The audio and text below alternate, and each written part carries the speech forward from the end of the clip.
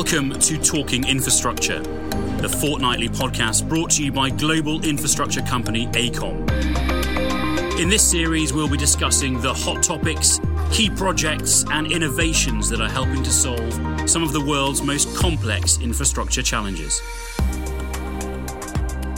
Hello and welcome to Talking Infrastructure. My name's James Banks and I'm Head of External Relations in Europe, the Middle East and Africa for AECOM.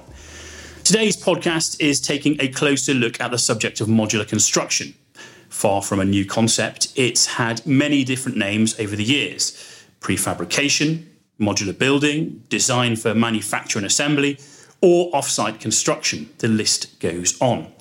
The idea of constructing buildings away from the site where they will eventually stand has a long history dating back hundreds of years.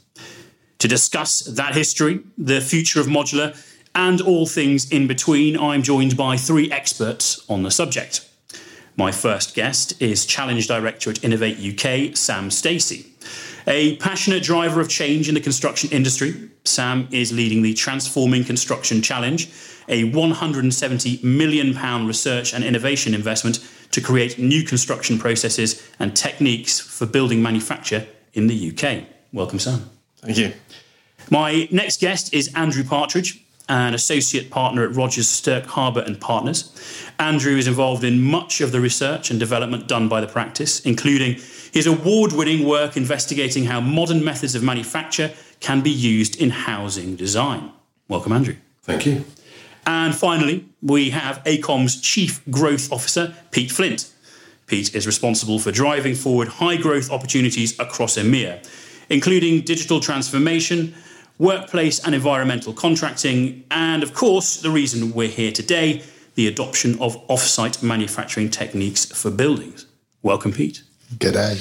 G'day indeed. Before we get onto the meat of the podcast, it's worth noting that normally we record these podcasts in the office in Aldgate, but today we've had a little trek down the road to our prototype of our off-site modular housing solution in Lewisham. First of all, Sam, I'm going to start with you, if that's all right. Let's talk a little bit about the history and how we've got to where we are today with modular construction. We've moved on a lot from post-war prefab housing, haven't we? Yeah, I think the term prefab is misleading. It comes with a lot of baggage.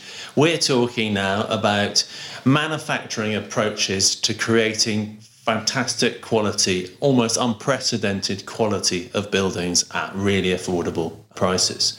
So there are all sorts of techniques that we can draw on from other industries and actually have been demonstrated and sort of bubbling away within our industry to do things really, really effectively using these manufacturing approaches. And Pete, how did we end up with AECOM getting involved and working with RSHP on this prototype and the pipeline that is opening up in front of us, hopefully? I think we've always been obsessing with trying to address challenges from clients of doing things better, doing things faster.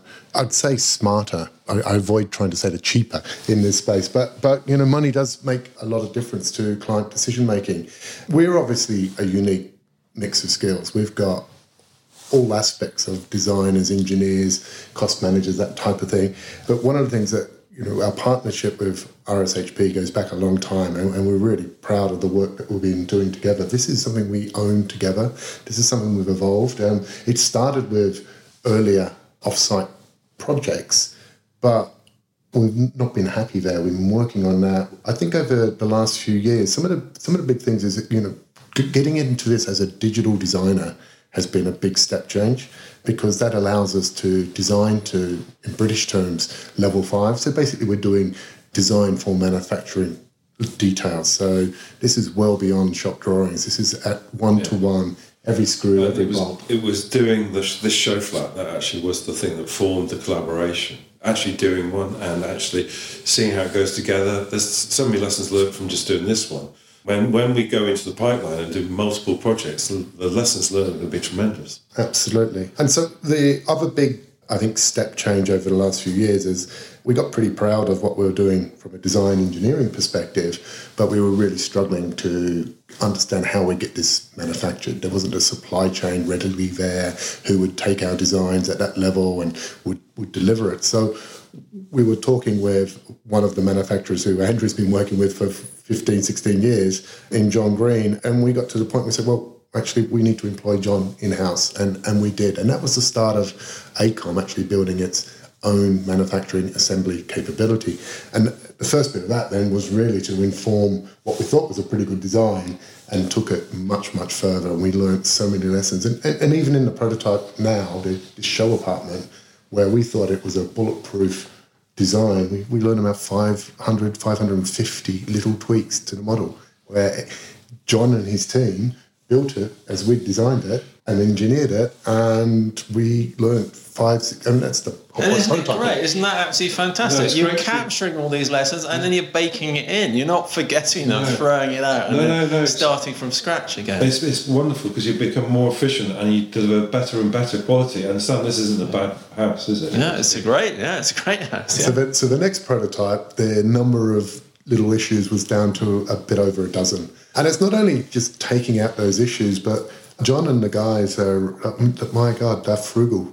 Every screw counts. They obsess. I mean, this is amazing because it's assembly mentality, not traditional build mentality. They obsess around everything. Every screw has a place. It's not like the IKEA at home, James, where you got bits left over. There's nothing left over. But there's the waste, and everything has been timed. I mean, we know not only to the nearest millimetre what goes into one of these, we know exactly how many minutes it takes to assemble as well, stage by stage.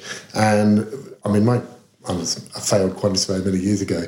I have never seen detail behind this. But all those efficiencies you can pass on to the client end user, which is absolutely the fantastic thing about this process.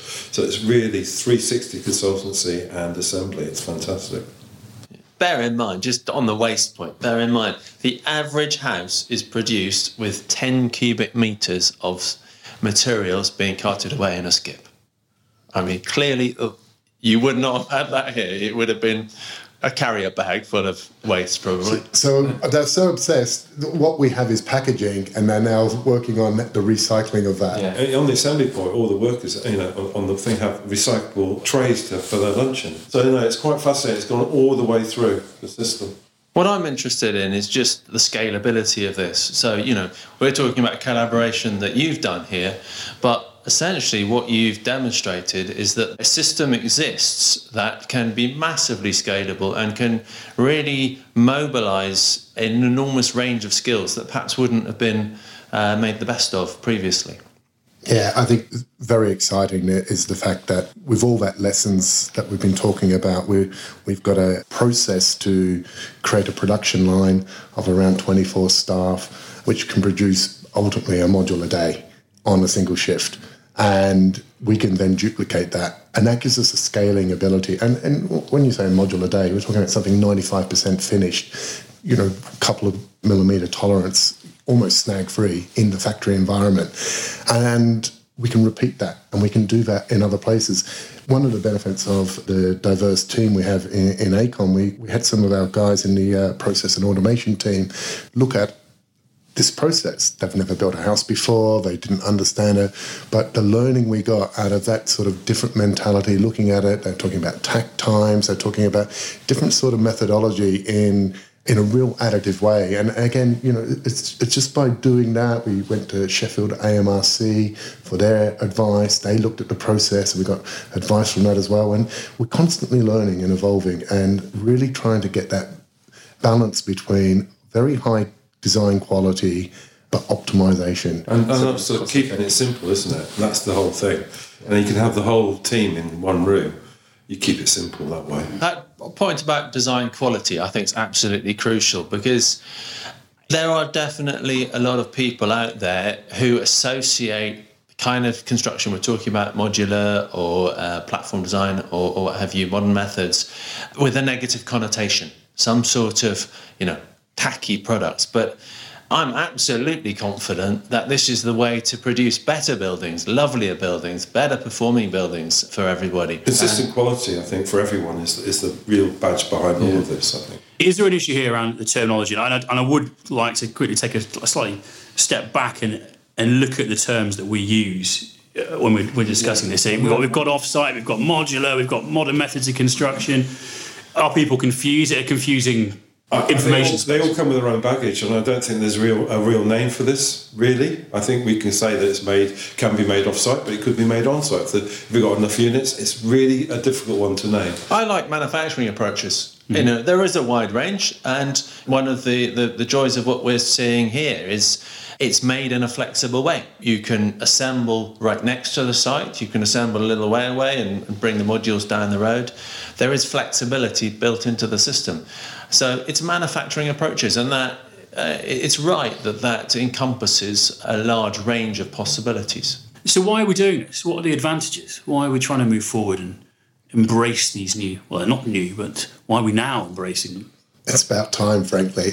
This is quite transformative, and we can look at a development program and almost take half the time away. We can go so quick, but we're so quick with a better quality product, which is getting towards that snag-free environment. There are safety benefits of doing it in the way, assembling in a factory condition as opposed to a traditional upper scaffold in the environment. Amazing benefits on that, on waste. There are so many different proposition value benefits in the way we're looking at this. One of the really clever things of having the manufacturer mindset around the detail, we've worked really hard looking at where do traditional buildings fail, where do we have problems, and then we actually then over-engineer, as it were, to provide a more throughput, a more thorough solution. So the tanking, you can't sort of visually see it on this, but we're looking around here and looking at the details, looking at where things fail or get tired, and the design approach to actually think about that at concept stage and build in details which really work, which are robust. We're in a social and affordable apartment here, and it is really, really tough. The finishes that we've provided are really tough, gorgeous looking, but tough. But we can come in and change them as well. It's got a flexibility, so it's really been thought with the end in mind. Yeah, that sort of mass customization potential of this, I think, is an interesting point, because it's not boring. You can configure in all sorts of different ways, and you can make sure that all the parts of that system are beautifully engineered. So it kind of answers all the needs of the users of buildings and indeed the clients of buildings. I think a lot of people buy houses and actually don't know how they're made. So, and again, if you badge it in a way, this is just good quality housing. We know from Place Ladywell across the way there that they've reduced their heating bills down dramatically. It's those sorts of things people want to know about, not how it's sort of made and how it's delivered. And when it comes to the cost of building, how does it compare with traditional methods? I think in a way that's vitally important. But the question to ask is, what makes it optimum? How are you going to go in an optimum way from having a set of materials to a lovely finished product? And this is the way to achieve that. So this is, relatively early stages. We haven't quite got the economies of scale. We haven't quite honed all the elements. But already, from what I understand, we are at least as good as traditional methods in terms of cost effectiveness. And as we've said a lot already, much better quality. I think the potential to come significantly down in cost is absolutely there. It's built into this approach. We've learned, we never stop learning, do we? We're continuing to learn. One of the things that we learned, if we take a traditional design and try and then turn it into an off-site solution and apply our modular principles, it can end up being more expensive because it's not an efficient way to assemble. But if we start with a blank sheet of paper and bring in the team and set some of the guidance and the rules and then design from those first principles, we can beat the price. So take massive chunks out of the program, beat the price with a better quality product. So, that's the learning. Sam, obviously it's great for us to talk about the show home that we're in, but that we've worked on with RSHB. But what's the bigger view? What's the view on the landscape at the moment? You were saying then we're not quite there yet with some of the economies of scale, but yes, I mean it's not as though these methods are that widely used at the moment, but these approaches are applicable to all building types. So I'm dealing with government procurement in particular. So government is obviously really keen to get better quality, more cost-effective schools, hospitals, prisons, all these things. And we can really cross-fertilise the ideas and the demonstrations from one sector to another. And indeed, actually, a lot of the parts of the kit, the wall panels or the wiring or the plumbing, are transferable between different sectors. So, we're not just talking about transforming housing, albeit that is vitally important, and we've got huge challenges around that. This can be applied certainly across all building types, i.e. things with walls and roofs, but also the similar approaches can be applied to linear infrastructure and so forth. So we're really looking to bring together all these people, all these stakeholders involved in these different sectors and get them all moving fast in this direction. So what are the challenges? I mean, it all sounds remarkably straightforward and we should all embrace it and it's the future, but come on, there must be some barriers, some challenges that we're facing. There's a lot of barriers. People are scared. This is disruptive. It's disruptive space. So lots of people in the decision making are used to doing things a certain way. And a traditional approach. Yeah. So even from the point of view of you design and then you bid and then you build. Well, this is different. There is a different massive misconception about what produces the best project, the best value project and the best outcome at the moment. Yeah. The whole system, as it were, is set up to competitively tender in layers. Adversarial and that with the quality going down at each level. Absolutely. It's waste and errors at all levels. So everybody's got to realise that if we find a way to work together and with this system, we'll get better results. Enterprise-based procurement is one term that comes up, and there's this thing called Project 13 that the ICE has come up with. So getting together all the players involved in a project and saying, right, we're all after the same goals. We're not all after trying to put in changes and rip each other off for the bits that they forgot to design or what have you. We're all after the same goals, and it's so much more effective. This is prescriptive. Everything in here has been decided upon, has been chosen, and then you optimize around that. As you say, the adversarial approach, the delay decision making as long as you can, equal or approved, 3 tenders, lowest price. You don't get optimized process, you don't get optimized outcomes. This is different. And so all of the procurement teams that are out there find this conversation a really difficult one. And so you say, what are some of the barriers? Well, procurement, absolutely, you've got to be resilient. It takes a long time to get to the conversations you want to have. I think patience is really a virtue in this. How long, Andrew? I stopped counting at 15 years.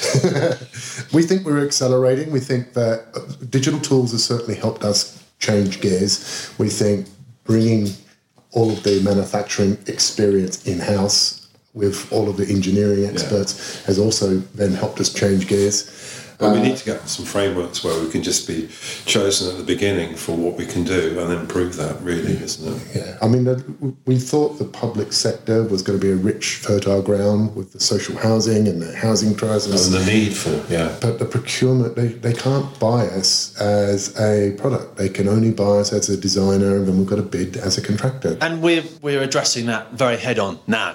Finally, we have the sector deal for construction. We have 170 million. We have absolute buy-in from the 5/6 government departments that are procuring buildings.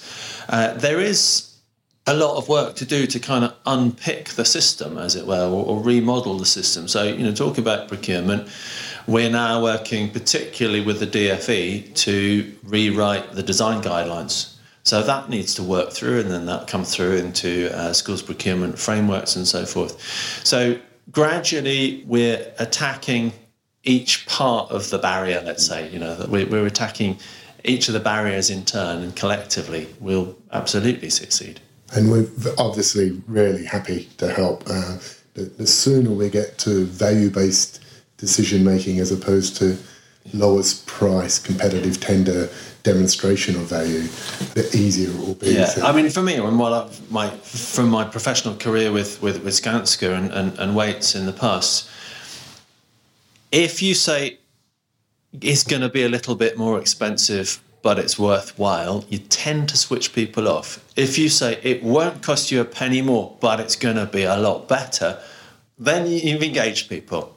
And then we can start, really going there and saying, actually, it's going to cost you a lot less in due course. But you've got to pull people in by saying, I'm not after more of your money.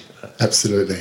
And in the housing side, by making it so much quicker and by being in a position to offer a lump sum so much faster in the process as well, there are financial benefits that could come from removing bridging finance and all of that. So I think it's also important that people are looking at it holistically, not just at the capex, but actually looking at the overall development budgets as well. But as you said earlier, Sam, this is a mentality. This isn't just a solution for housing. This is a mentality for actually changing how we work across the whole infrastructure and building industry. And we feel we're piloting something we're really proud of, super excited about it, but we're keeping it focused for our own benefit at the moment, but we know it has much broader application. Oh, absolutely, yeah. I mentioned a couple of times that we're sat in the prototype here. I will put some links in the show notes to people so they can have a look at it. It is a 2-bedroom apartment, pretty high finish. It's certainly a lot nicer than my first flat in London. It's better than my flat in the Can we talk a little bit about the process of actually constructing this building and the digital tools you mentioned earlier? Without going into too much detail, but what is the kind of process that it comes about? Yeah, we start off with a sketch and it turns into a digital model in Revit, and that model is then shared between ourselves and AECOM, and eventually that becomes the fabrication assembly overlay. So it's a sort of seamlessly gradual development using details that we developed up within the team and then modifications of those details depending on what the client would like. We're very accommodating. We don't tell them you have to have this or have to have that. We like to be very adaptable and adoptable, and it's a build up with this very small team working extraordinarily effectively. And right from the outset, we've got the manufacturing inputs. We're looking at it from the point of view of logistics. Obviously, if we're building a volume in the centre of England, we've got to get it to the site. And so logistics and lifting and street widths and all of that sort of thing becomes a bit of an idea that we have to work through at early doors. So, right from the outset, pre-feasibility, we're looking at logistics, some of the principles around the modules and how a site might be broken down right at the outset. So it's thinking with how do we finish right from the start, which is really quite exciting. And it's very important to have the client right there at the time so we can get all his ERs in there and question what he'd like and what he'd done before and how we can make it even better, really. So we've got what we call a white box. We add those boxes together. The boxes give all of the performance, the acoustics, the fire, insulation, GU, all of that. It can be finished internally or externally with anything a client wants. And so there's a huge amount of flexibility in what we're offering. One of the other things as well, we've developed this digital warehouse and we've got this governance whereby working in BIM 360, working totally integrated, we're controlling any details which can be adopted on any project to make sure that what goes into that warehouse has been signed off as robust, as bulletproof. It's something that we're happy as two very big companies leaning in together, putting our brands on the line with us, that this is something which is going to work. So we're getting this quality assurance aspect in the way we're working, which is also really exciting. Can you just very quickly just explain to me the actual process of building this thing? So how do the components fit in? Where is it constructed? How does it end up here? In the digital warehouse are the components that our supply chain produce, which then inform that. We then pass that stuff back to the supply chain and do a lot of pre-manufacturing for us. So our facility is basically assembly of their bits that they've done. And so both ends inform each other. So we get a very coordinated, very efficient process, which you can hand on to the client. And then in the assembly place, or factory if you want to call it, it's basically just put together in a very simple way, as it's all been preformed before. Yeah, I was looking at some of the plans and the instructions for this. It's beautifully efficient. It's really, you can use semi-skilled people, people with not necessarily years of experience of these kind of things, but putting these together in a really effective way.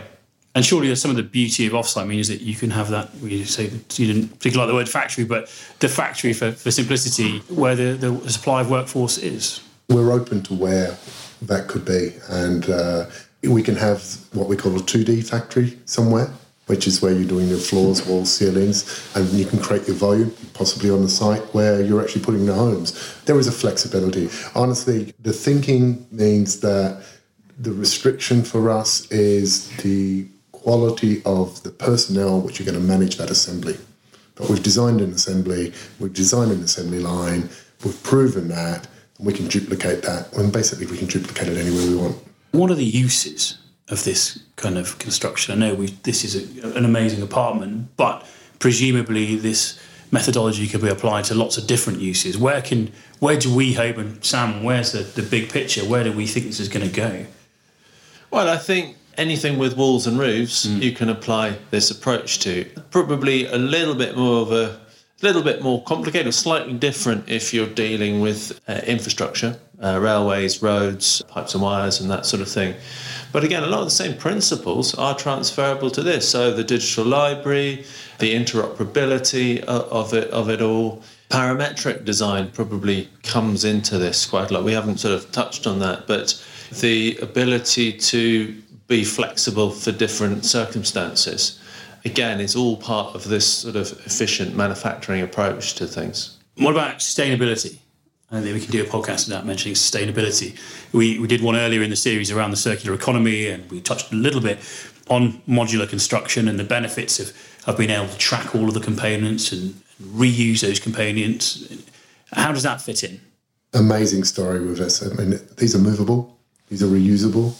We could take them back to the factory and reassemble them into something else if you wanted to. Our selection of products and because we're ordering out of our model and we've got so little waste. I mean, we're looking at the waste compared to traditional, and what we do in the assembly is probably about 90% lower than what would happen on a traditional site. On the next project, there's no landfill, is there? No waste to landfill at all. And so we are pushing towards carbon neutral in terms of where we believe we can go with the right site for the right circumstances, and the cost in use. It's so well insulated.